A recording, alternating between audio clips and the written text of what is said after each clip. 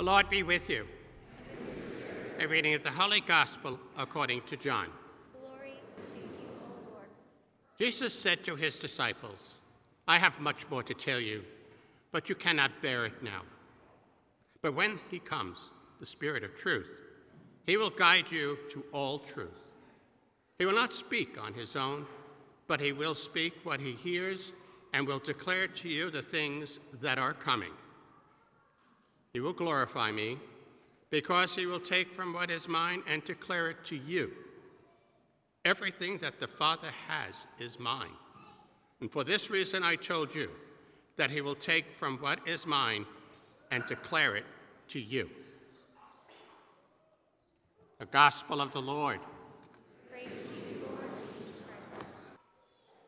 In the name of the Father, and of the Son, and of the Holy Spirit. How beautiful is that introductory to our prayer that we offer. And we know that the first step in prayer, even before that, is to recall the presence of God. But when we pray in the name of the Father and of the Son and of the Holy Spirit, it's that everything we do may be done in the name of the Father and of the Son and of the Holy Spirit for his glory. Now, I know I've said this before, but I like to relate like our faith journey, this pilgrimage we're on, to the different aspects of life. And I'm a baseball fan. I spent my time with the Braves for a little bit, and I don't know if you've had it out. Maybe you watch baseball, maybe you don't. Maybe it's some other sport, basketball, football, whatever. But if you watch a lot of the athletes, like the Braves, I watch them come up. They'll come up, some of them do their fancy little dance. They'll take their bat and they'll do their dance, and they'll do what seems to be a sign of the cross right before they get up on the plate. They'll hit their home run, and they'll come back and they'll go and do the sign of their cross. All of them are doing that. But when was the last time you saw a baseball player get up to bat and strike out and do a sign of the cross? And strike out and do a sign of the cross. I had the grace when I was chaplain with the Atlanta Braves, 3-4 years into that time frame, I called the head coach and I said, hey, I want to come down and check y'all out in March and spring training. I want to come down and I want to kind of see what the team's doing in Orlando, just kind of learn your life. And he says, come on down. So I went down, I went to one of the games that they had, and I was there, and then went out to eat with the coaches afterwards. And I said to the head coach at the time, Brian Schnittiker, the head coach for the Braves now, was a third base coach, so he was out to eat with us, along with Eddie Perez, who's still coaching. But Freddie Gonzalez was the coach at that time. And I said to him, I said, hey, I want to go to the game tomorrow. And they're like, Father, what are you doing tomorrow? You going to go to the beach or something? You're down here in Orlando. I said, I didn't drive all the way down here to go to the beach. I came to see how your life is. Now, well, and they're like, I'll tell you how our life is. We got a 3-hour drive in a bus, team bus, all the way down to South Florida to play in a game. And we're playing the Red Sox, and it's St. Patrick's Day. And we got green hats. And I said, I'm going. So I remember coming up to the park, driving up, and Freddie drove a Harley Davidson. He comes wheeling his Harvey, and he's like, dang, Father, you got up early. You're here with us. So it's dark in the middle of this, March. It's dark, and we're getting on the bus, team bus, 2 buses, and kind of I'm checking out their scene. They're all human. We put them up on high pillars. Golden Glovers who are playing hacky sack in the locker room and joking and eating their pizza and all this stuff. But they're also Golden Glovers who are at Mass. Golden Glovers who want their cars blessed. And who had some experience of faith, some desire in the transcendent in this God. So it came time for the game to start, and we go walking out on the field. And we're walking on the field. I'm walking with the head coach and the batting coach. And head coach turns to me and says, Father, you got a ticket for this game? And I'm like, no, I got off the bus with y'all. I'm just here. And he goes, all right, well, listen, sit in the dugout, but sit in the far end of the dugout, not by me because the cameras and all that. Says, no problem. So the game goes on. It's like home run after home run. Pop, pop, pop. Players coming in. They start giving me high fives. And then the coach comes all the way down with the batting coach halfway through the game. Says, what do we got to do to get you in the dugout every game? And so there's all that superstitious stuff that goes on. That, like, we did a sign of the cross. Da, da, da, da. And I said, listen, whether you hit the home run or you strike out, you give glory to God. You're out here playing. What do I put my hope in?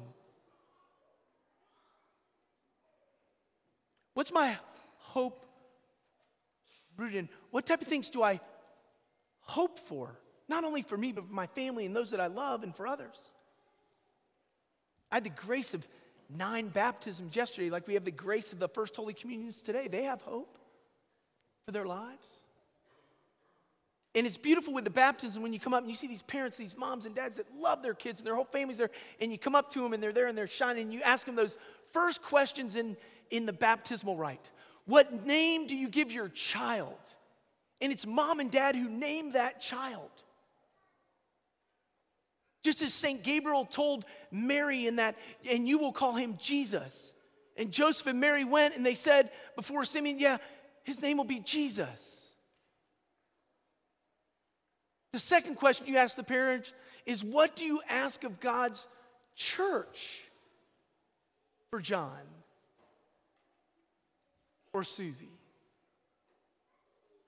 Now, every now and then, not always, and you see the beauty of the heart of a mother. Sometimes the dad, but oftentimes the mother. And speaks up. And so yesterday we had one mom, which is beautiful, with a real simplicity. Well, good health, a lot of friends. We went to Chapel Hill. We really don't like Duke. We went to Chapel Hill. So we want our child in Chapel Hill. So they go through a whole litany of things that they want for their child, that they hope in for their child and everything. And I just kind of look at them and smile and I said, well, can't help you with that. Can't help you with that. But new life in Christ? Something far greater than even that? That I can help you with. So let's talk about Christian hope. Christian hope, a virtue, a theological virtue that God gives us at the moment of our baptism. It's given freely. Christian hope, not hope in the things of the world.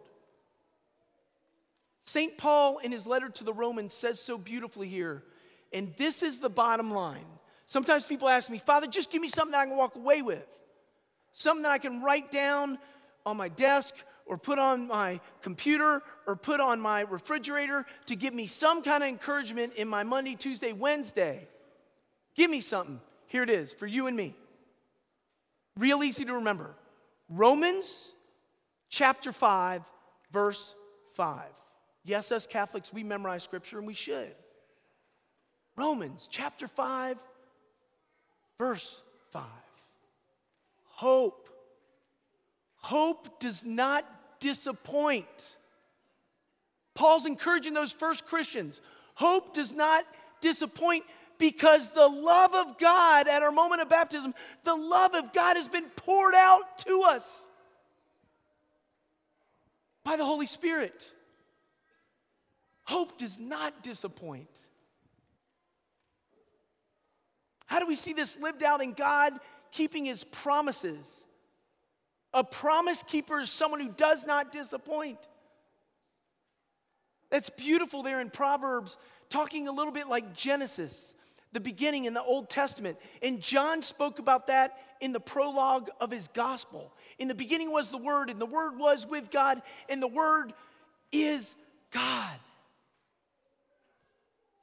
The most holy Trinity was there at the beginning.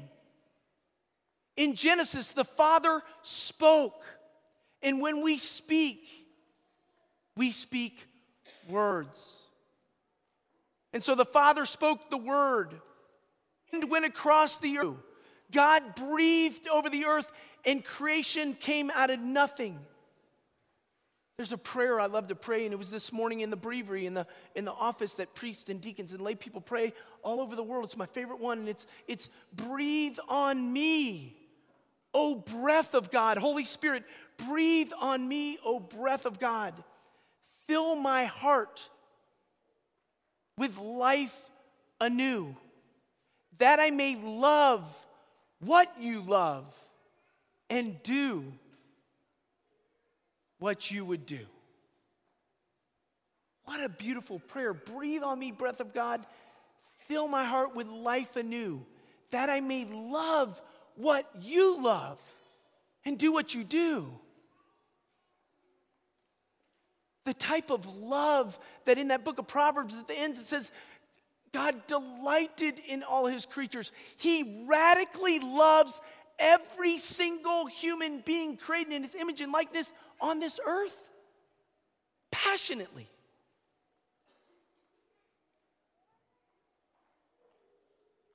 Christian hope. Christian hope, my brothers and sisters in Christ, is simply this: that we are on a pilgrimage. We are a pilgrim people.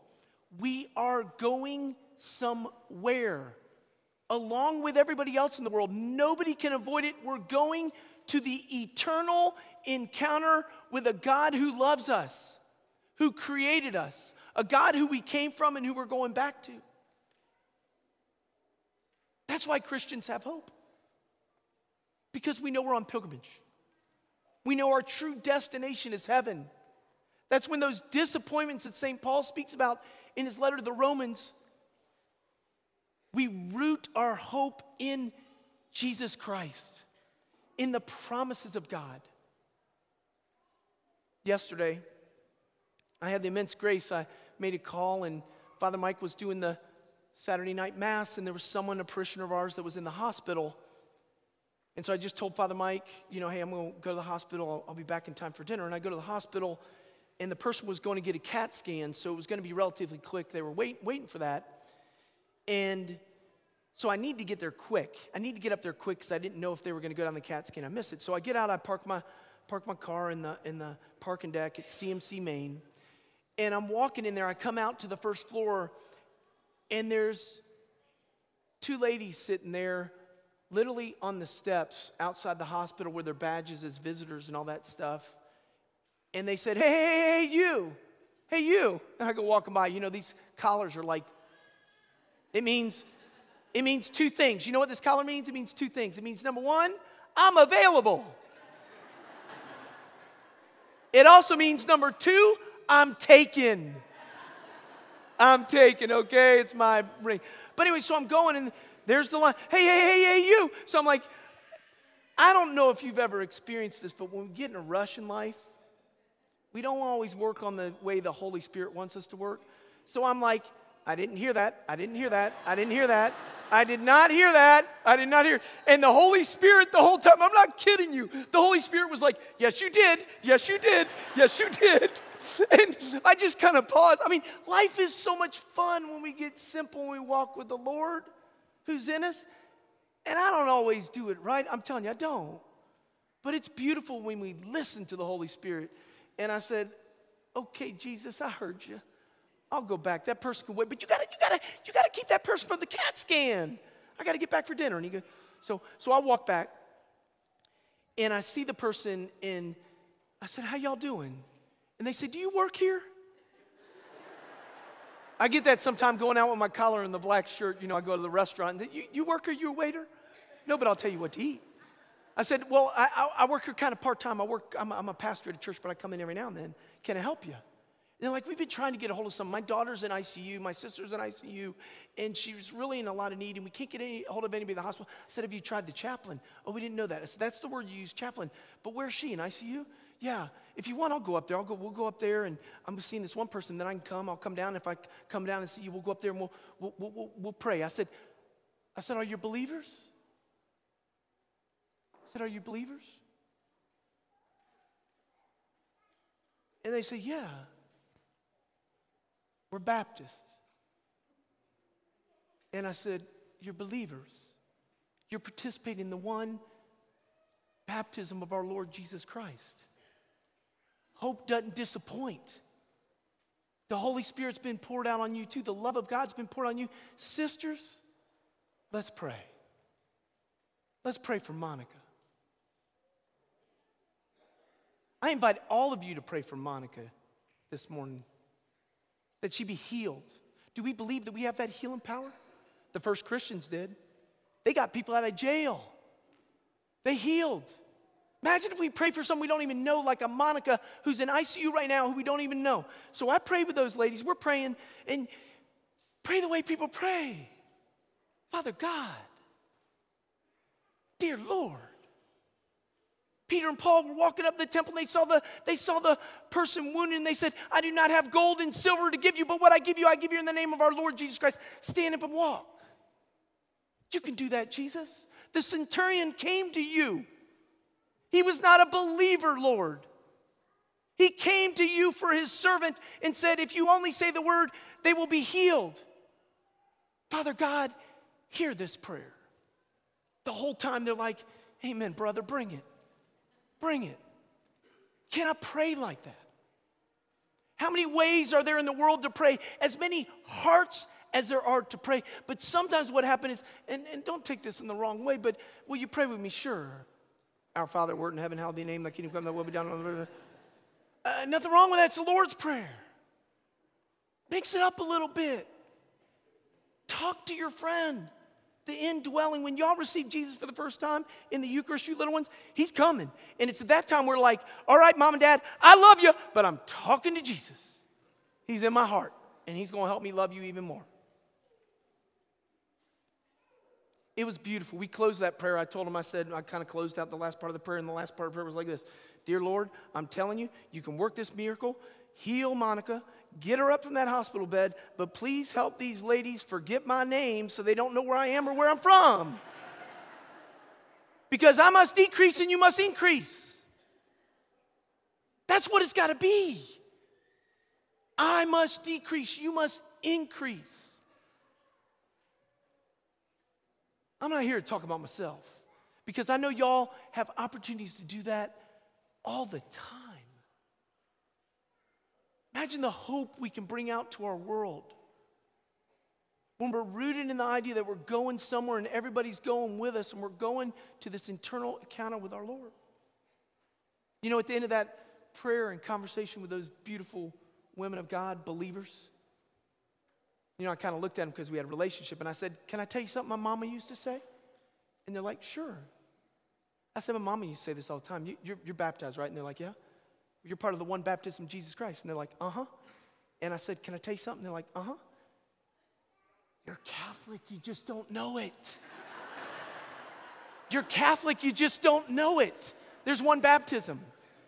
But man, our brothers and sisters in Christ and the one baptism, some of them get out in front and they give a good example of how to pray. They give an example of how to walk with the Lord. And we should walk with them and we should accompany them where they are and see what we got in common and build up this body of Christ to give witness to what? To a hope that doesn't disappoint, because the love of God has been poured out to us. As someone once said, you receive Jesus in the Eucharist? You receive Jesus into your heart? Please inform your face. You read the gospel and you got Jesus in your heart because you're reading the gospel and I'm a believer, I do all this stuff. I love Jesus, I'm there every day. You got him in your heart? Please inform your face. Sounds hard. I'm not saying we all need to go around like me, like I promise I only had 2 cups of coffee. But I'm not saying that we're all going to do it in different ways. But imagine if you, me, and all of us were disciples of hope. If we clung to this one bottom line this week, hope doesn't disappoint. Our up to bat in life may disappoint. We may strike out in life. We may hit a home run. But real hope doesn't disappoint. But home be like? What would your place of work be like? What would your community be like as we go about this summer? If you and me in this city were disciples of hope. Hope, my brothers and sisters in Christ, does not disappoint. In the name of the Father, and of the Son, and of the Holy Spirit, amen.